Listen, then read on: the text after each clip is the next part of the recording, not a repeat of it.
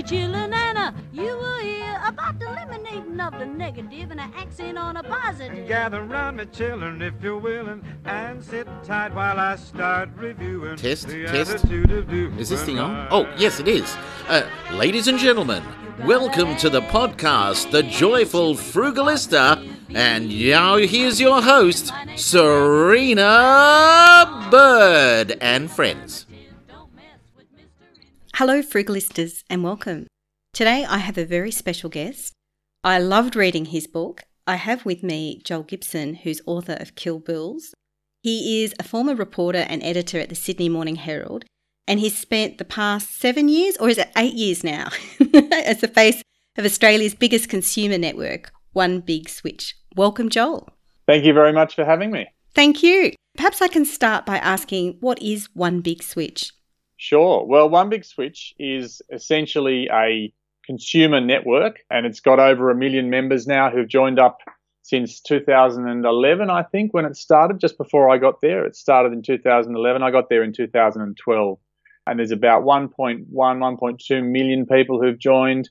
And what we do is we use that combined consumer power to go to energy retailers, insurance companies, sometimes governments, if it's a policy campaign, and try to use that people power to get results for the people who are members of the group. What kind of results can you get your members? So what kind of money could I save if I was a member of One Big Switch? Thousands of dollars, hopefully. I mean, really, if you're a member over a number of years, because of course we might have an energy deal now which runs for a month or two, and then that will have to close, and we'll find another one that runs for a couple of months. And most energy deals only last for 12 months. So every year or so, you should have a look and see if your plan is still dirt cheap. And if it's not, then you should switch again. So over years, I think if you're constantly using our deals to make sure that you're on the cheapest energy you can find, or the cheapest insurance, health insurance, good discounted but high quality life insurance, that sort of thing, then I would hope that over time you could save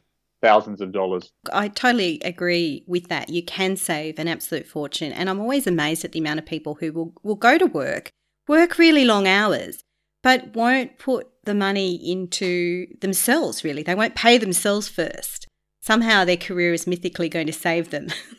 Yeah, I think that's true. I just said to you before, and I often say this, when I'm talking to people about this sort of thing, I think the biggest challenge when it comes to helping people save money is just getting them started, just convincing them that it's worth their time and energy, that it's not going to take hours on the phone to a foreign call center, but there are some shortcuts and some really handy little tricks and strategies you can use to maximize your saving with minimal pain and minimal hassle. And that's what I set out. When I set out to write this book, I wanted to show people the quickest, easiest, most painless way to save a lot of money over time. And if you do that, you'll get into habits and you'll just find that it'll become second nature and it won't feel like work anymore. And when you have a win and then you have another win and another win, you get on a bit of a roll, it gives you a buzz. I know that sounds strange to some people, but yay, saving money. Saving money can give you a real buzz. That feeling that you've hunted around,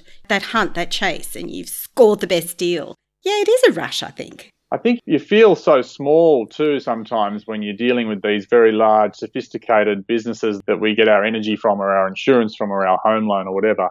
And having a win, it feels like a David and Goliath moment. And I use the David and Goliath metaphor, analogy in the book as well to describe one of the tricks that I recommend to people. But yeah, that's why it's so satisfying to have a win, because it's just little old you and the odds are stacked against you. And as I was saying before, I really loved your book, and I wasn't expecting your book to have so much humour in, because let's face it, a book about negotiating and bills, you don't expect it to be funny and engaging. And the thing that really grabbed me straight off was the characterisation you had of the different negotiating styles. And usually when I read about negotiating tactics, it's really boring, dry things that come out of sort of organisational behaviour or, courses taught at university where poor people have to go and try and negotiate a deal in mock settings and make a fool of themselves.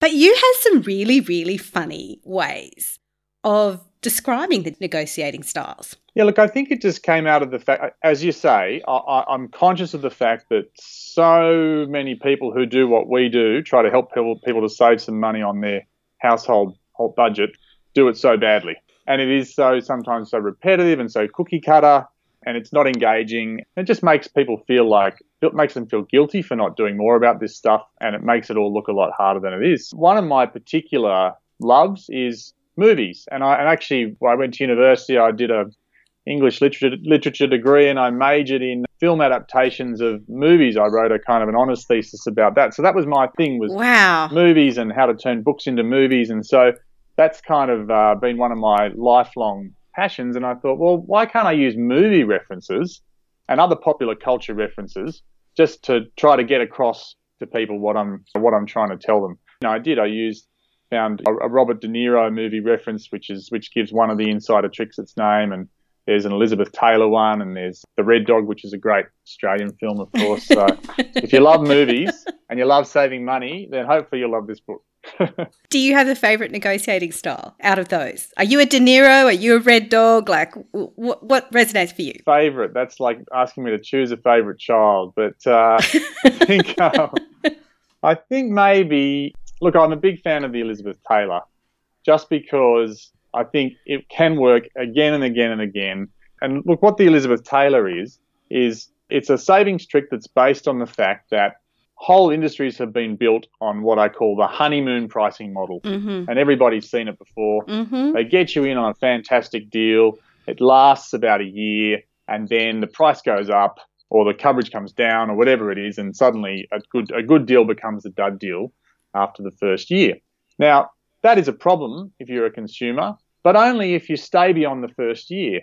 And so what you can do in some industries, this is not the case with credit products, for example, where you don't want to be constantly chopping and changing and making new applications because it'll hurt your credit score. Yes, it will. Yeah, in the case of your energy bill, though, there's no good reason why you shouldn't switch every year if you could be bothered to, because over time that will save you thousands of dollars.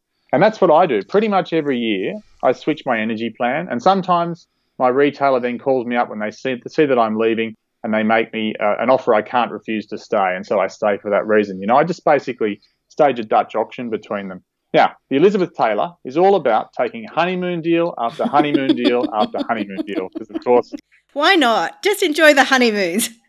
Fantastic acting career. Elizabeth Taylor is also famous for having had many honeymoons. So that's the basic idea of the Elizabeth Taylor, and I think it's a fun way of describing it, but it also works a treat. I've probably been with 6, 7 or 8 different energy retailers over the years, and that's how I've ensured that I'm always paying bottom dollar. Well, let's talk a little bit more about energy. I liked in your book how you talked about how your father had never really gone and negotiated with his energy company, and coincidentally, I had a dad who had never done the same. Until a couple of years ago when I was writing my book and I'd been blogging about this issue.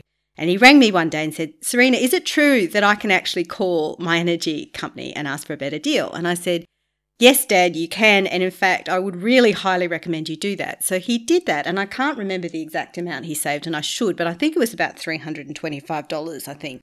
I can't remember if it's all up or whether a quarter. Now, in preparation for this interview, I rang him again and I said, "Dad, remember how 2 years ago you rang up your energy company? When was the last time you've done that?" And he said, "Well, there's no need to anymore because there's new legislation in place that guarantees I get the lowest deal. And also I've got solar panels and they're painful. So I'm just going to stay with what I've got because I'm confident I've got the best deal." What would you say to my dear dad? Well, I would say to your dear dad that he's half right and half wrong. There is some new legislation that came in the middle of last year, which was very consumer friendly, because you used to have this situation where once your 1 year fantastic discount offer ended, they could move you onto their absolute worst deal. And in some cases, it was $1,000 more expensive for an average household than the cheapest deal on the market. The gap between best and worst was enormous. What's happened is that governments have regulated to minimise the gap between what they call the default offer now and the cheapest market offers around. If you do nothing now, then they'll put you on what's called the default offer or the reference price.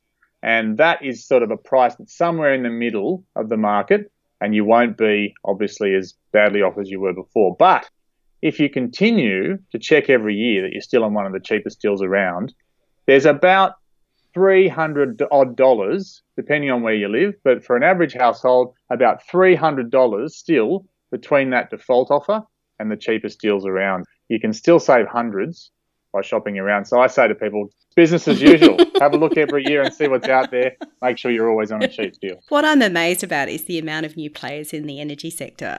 In Canberra, where I live, we traditionally only had one player. I think we were one of the last markets to really open up and deregulate. But even here now, I think we've got 4 or 5 or maybe even 6 players. And obviously larger places like Sydney, Melbourne, there's a lot more players. And they're not the traditional utility companies either, are they? How does that work for consumers? Look, in theory, it's great for consumers because it means choice and it means competition. And when it works, it's a good thing. And to the point where even now we're seeing some of these new energy retailers that have completely different pricing models to the traditional ones. Some of them now have subscription models where you pay them a monthly subscription fee and then they charge you cost price. In other words, wholesale price, what they get charged for the energy you use. So there's some really innovative and interesting new ways to pay for electricity that are emerging out of that variety that's out there. And so, yeah, that's a good thing in theory. But the reality is 75% of people or something are still with the big 3 retailers. Most of us either don't even know about these new companies or are not quite brave enough to try one of them. And that's fine because you can still get some really cheap deals out of the big 3 retailers. But the reality is most people either would never or will never switch to one of those smaller alternatives. It's interesting, isn't it? You would think. I mean, your loyalty doesn't count for much, I don't think, in terms of the big players. They're not sitting there going, well, Serena's been a loyal member for years and years and years and years and years. That's true. I mean, I think the loyalty is all but dead in most household bills that I look at, whether it's energy or insurances or banking. There are very few meaningful rewards for your loyalty out there. There's some relatively meaningless rewards for your loyalty, which people seem to get attached to thinking that they have value, which when you look really closely at it, they don't. You know, I'm thinking particularly of a lot of credit card reward schemes, multi-policy discounts in insurance. Some of those are not worth anywhere near as much as people think they are. But yeah, the examples of loyalty, the real reward for loyalty are few and far between. So the red dogs are not as frequent as people might think. That's right. You know, the subtitle of the book is The 9 Insider Tricks You Need to Win the War on Household Bills. Now, it was initially the 8 insider tricks you need to win the war on household bills. And I realised, I looked at it and I thought, you know what, there's nowhere in this book at the moment where I'm acknowledging that loyalty can pay, and sometimes it does. Sometimes it does. So hence the 9th insider trick was born, and that was the red dog, which is named after that fantastic Australian movie about the dog that sort of travelled halfway around the world trying to find his lost master. Yeah, I hear you. I'm not really huge on frequent flyer points, but when I married my husband Neil, he had done a lot of work-related travel over the years. So he has lifetime gold with Qantas. Lifetime. He used to have platinum at various times. So suddenly the thought of travelling with that airline, knowing we would always have lounge access, became a lot more interesting. Of course, both of us are frugalistas, so we don't mind budget travel and we'll always put cost above convenience. But we will look at that as an option. You will think, well, is it worth us paying an extra $50, $60, for instance, if we're going to get that level of comfort, if it's a longer trip? We probably wouldn't pay several hundreds of dollars. But I am amazed, though, that for the amount of people that those things are really deeply significant. Yeah, and I think it all depends on your circumstances. If you are somebody who travels a lot, particularly for work, you have to take a common sense approach, right? If you are going to travel a lot for work, then travel as much as you can with the one airline and build up your points in that scheme. Don't sort of spread your custom around. And that's also, I think, I mentioned that as part of the Red Dog, is if you live in a one supermarket, one petrol station, one horse town, and everything's owned by Woolies or everything's owned by Coles, then of course it makes sense for you to shop at Coles and get your petrol from Coles using the shopper docket you've got when you've bought your groceries at the supermarket, and then maybe you consider looking at Coles mobile or financial services products like insurance, the other things that they sell, because it makes sense for you in those circumstances. If you're like me and you live in the city and you have an endless supply of different supermarkets and petrol stations and whatever, then I think it's probably best to just pick the eyes out of the market and go with the best of each that you can find. Yeah, that does make sense. And you touched on petrol, so let's go and talk a bit about petrol. This is an issue that the man in my life likes to follow a lot more closely than I do. And he has been noticing the extreme drop in petrol right now. Like, not only are so many people stay at home, if they do choose to drive anywhere at all, it's a lot cheaper than ever before. And the difference too between the major players is quite extreme. Now, let's see if I can remember my facts. Monday, when he went out to fill up the car, Costco was 88 cents a litre, and the Woolworths Caltex next door was $1.17 a litre. Wow. And that was the 4 cents off. So $1.17 with the 4 cents off. So even with a eWish card at 5% off, that is huge. And that's 2 petrol stations right next to each other. That's extraordinary. And I found a similar example, a couple of months ago in Sydney. There's an infamous petrol station in the eastern suburbs of Sydney, which is notorious for having the most expensive petrol in Sydney. And this was at a time when petrol was relatively cheap elsewhere. And there was one day where there was a 50 or a 60 cent a litre difference between this one petrol station in the eastern suburbs and another one that was only about 3 or 4 kilometres away. Wow. And sometimes you do see that, and it's mind-boggling. And at the moment, particularly with petrol so cheap, I mean, I've been filling up under 90 cents for the past few days. And then, of course, not using any of that petrol because we're not going anywhere at the moment. That's the great tragedy of it. If only we could stockpile that, eh? Instead of toilet paper and pasta. Exactly. A bit volatile. It is amazing. It is such a volatile. I think, I say in the book that I think what is different about petrol, and I think what the reason that people really notice petrol prices and get so frustrated about them is, imagine that every time you went for a drive on the roads, there were massive signs kind of 5 metres high that advertised different companies' energy prices, for example, electricity prices, or different companies' NBN or mobile rates. I mean, just the visibility of petrol pricing, it's unavoidable, and it means that it's constantly on everybody's mind, whether they want to be thinking about it or not. And obviously we're a nation of drivers and commuters and, big sprawling cities. Some people fill up twice a week, and that really adds up. Yeah. Yeah, I hear you. Canberra, where we are, public transport has traditionally not been as good as in the major cities. I'm now living in an inner city location, but still there's times where there's kids' dental appointments or swimming lessons which aren't conveniently accessible by public transport. There just aren't those options. Really, if you don't drive, it's very hard. It's just something I think you do have to budget for if you're going to live a normal kind of middle-class life. Yeah, absolutely. No, I think Australia has never done public transport particularly well. Maybe if you live in the inner suburbs of Melbourne, then you might feel well served for public transport.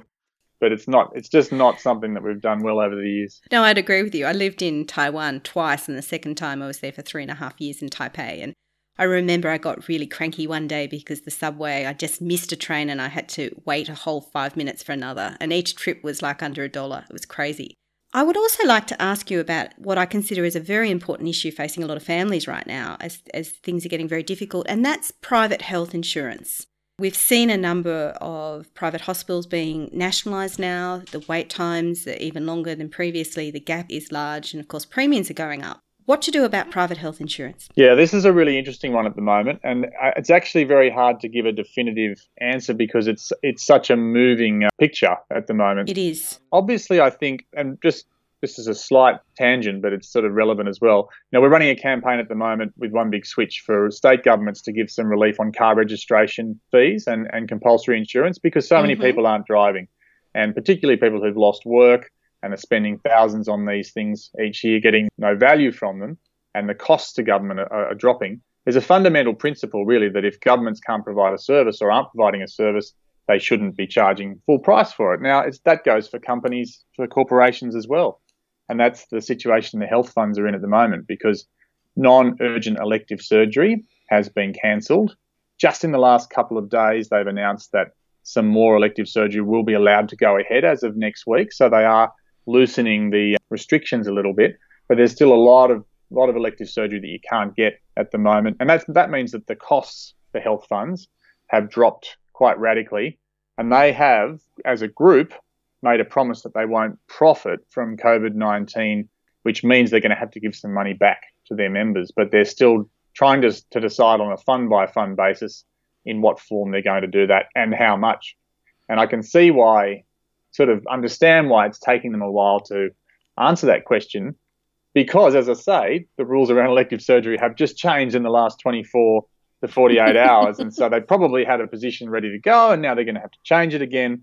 But I think if you're a health fund customer and you've lost income, then your options are suspend your policy. Most of them are offering that on a case-by-case basis for people who are in financial trouble. That's an option. Or contact your health fund and say, hey, what about it? You've said you're going to give some money back. I'm in trouble now. I need that money now. What can you do about it? And most of them, I think, will try to play ball with you. They know that if they lose thousands of customers during this crisis, tens of thousands, hundreds of thousands potentially. Hundreds of thousands. And this is an industry that already is having trouble. Young people are leaving, coverage is dropping, coverage rates in the population are dropping. So they're already in a bit of trouble. And if they lose hundreds of thousands of people, they won't get them back. So I would just say it's in your health fund's interest to keep you. So I'd just contact them and see if they can give you some form of relief in the form of maybe they can downgrade you to a different plan or suspend your policy for a while until your income bounces back, whatever it is. It is a tough one because the cost of health insurance is phenomenal. I was a bit curious earlier this year, so I added up the cost of insurance on my house. In this case, because I'm in a unit, it's only contents insurance, but still significant. The other insurances I have on my investment properties, motor vehicle insurances, and they all came in combined less than our health insurance. And am I getting the value from my health insurance if I need elective surgery? The gap is still potentially quite phenomenal. But then 13 years ago, I did need some elective surgery, neurosurgery, in fact. I'm quite okay, just to put that out there. But it was a week before Christmas, and I would never have got that surgery done but for my private health insurance. And well-being is so important. But the cost, it's really hard to justify for a lot of families. Oh, it is. And it's gone up by about 70% over the past decade. That's being driven by the fact that we've obviously got a demographic bubble, an aging population, older people claim more, and also the cost of a lot of medical treatments is going up as well. Medical technology is driving up the costs, and there's a lot of fat in the system as well. There are some specialists charging quite exorbitant fees, for example, that's been exposed in the last sort of 6 months. It's really hard. It's a really like the average family policy now is around I think $4,000 or more, and that's a massive bill. There's not many bills on the household budget that are bigger than health insurance. And as you say, until something goes horribly wrong, you don't feel like you're getting a lot of value for it. Yeah, exactly. And if things do go really horribly wrong, often they're in the public system. I was very lucky not to lose my husband 2 and a bit years ago to a heart attack. And of course, the most relevant hospital for him was a teaching hospital, was a public hospital. And so all his heart surgery could only have been done in a public hospital. My eldest child was born prematurely. I was very lucky not to lose him on his first night of life. Once again, the only hospital that could have catered for him was a public hospital, a teaching hospital. And all the costs of the humidity crib and so forth were thankfully covered for that. But then, like I said, I had to have elective surgery, but not elective surgery you wanted to muck around with. And, there's a lot of elective surgery out there which is very painful. You don't want to wait too long for those sorts of things, and you don't have that choice. That's where it gets hard. I mean, anything that's sort of emergency or urgent, you will probably end up in the public system. But when it's something that the public system considers less urgent, and sometimes the waiting list could be weeks or months or more, then you'll be sort of thanking your lucky stars that you've got that private health insurance and that you've paid those thousands of dollars over the years just to keep it, even though it seemed like it would be an easy one to drop.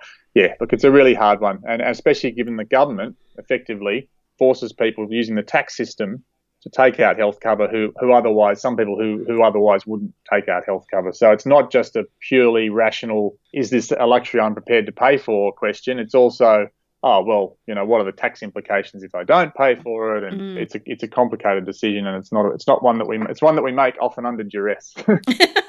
Exactly. Joel, a lot of people obviously are doing it very difficult right now and changing economic circumstances, and there's no good news just around the corner just yet.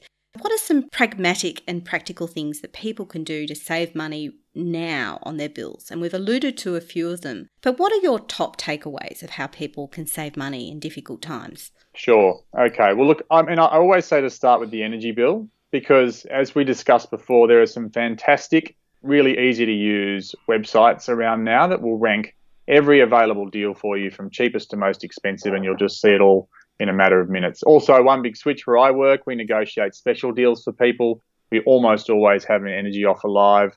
So just go to the government websites, go to One Big Switch, and you can literally save hundreds of dollars in a matter of minutes on your energy bill if you haven't done it before or you haven't done it for a couple of years. So that's a great place to start. Also, if we're working from home, schooling at home, doing everything from home as we are at the moment, energy usage is up by about 20% in most households coming into winter. Wow. Heating's coming on. It's going to be a really expensive time. Now's the time to make sure you're on a really good deal before the winter heating bill comes.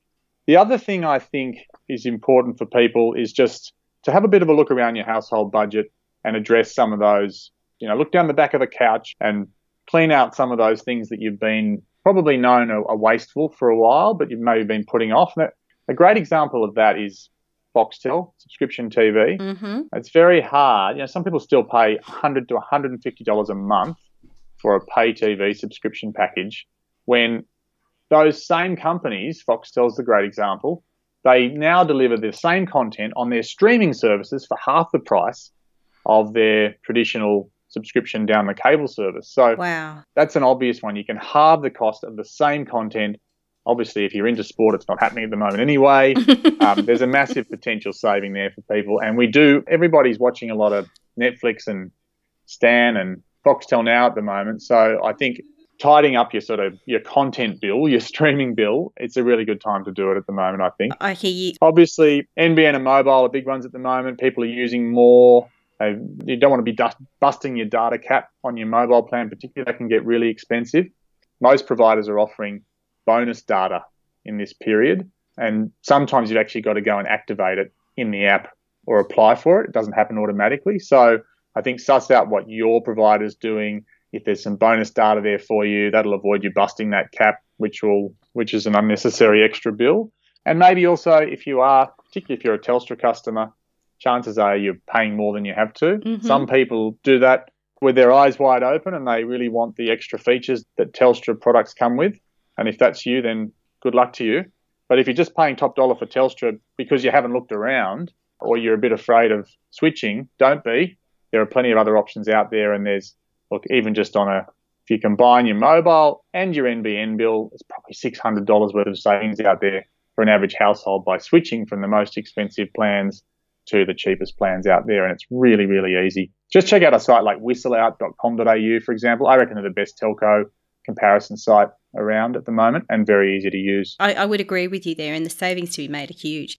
Just to share, my in-laws live in a country area outside of Canberra where the only real coverage option is Telstra. So for many years they were with Telstra. So they were on a mobile plan each, which was $45 a month, and it was 1 gigabyte of data and no calls. They switched to Aldi, which, as you know, runs off the Telstra system. They noticed no difference in coverage. Initially, it was 1 gigabyte of data, and it's now moved to 3 gigabytes of data, $15 a month, and they also get free calls. They love it. That's fantastic, and I also say when I there's a groceries chapter in the book, and I say to people you should shop at more than one supermarket, and one of them should be Aldi, because the reality is they do what they do very well, and if you're in the money saving business, you definitely need to get to know Aldi's products if it's an option. If you live in a place where there is an Aldi, check it out because it's very cheap and it's often very good quality too. Beware the middle aisles though. We actually love the middle aisles, but we're aware of their temptations. Yeah. Well, Joel, thank you so much. I have learnt so much and I really appreciate you sharing your wisdom, and I'm sure that a lot of people going through difficult and tough times right now will greatly benefit from your book. Now, how can people connect with you? Look, I'm on Twitter, Facebook and Instagram. Kill Bill's Book is the handle I use on all three of those, and also my own personal Twitter at Joel Gibson. So any of those places you can find me. And I'll usually sort of post regular updates about what we're doing at One Big Switch or what I'm doing in my sort of columns and TV segments and whatever. But feel free to just fire a question through. It's always interesting to know what people want to know, and sometimes it gives me an idea for something to go away and do some research on. Thank you so much. Thanks. Oh, listen to me You've been listening to The Joyful Frugalista with Serena Bird. She actually likes everybody. And of course, sound has been by Neil Hadley. And myself, I'm Joseph McGrail Baitup. You gotta accentuate the positive, eliminate the negative, latch on to the affirmative, don't mess with Mr. In Between.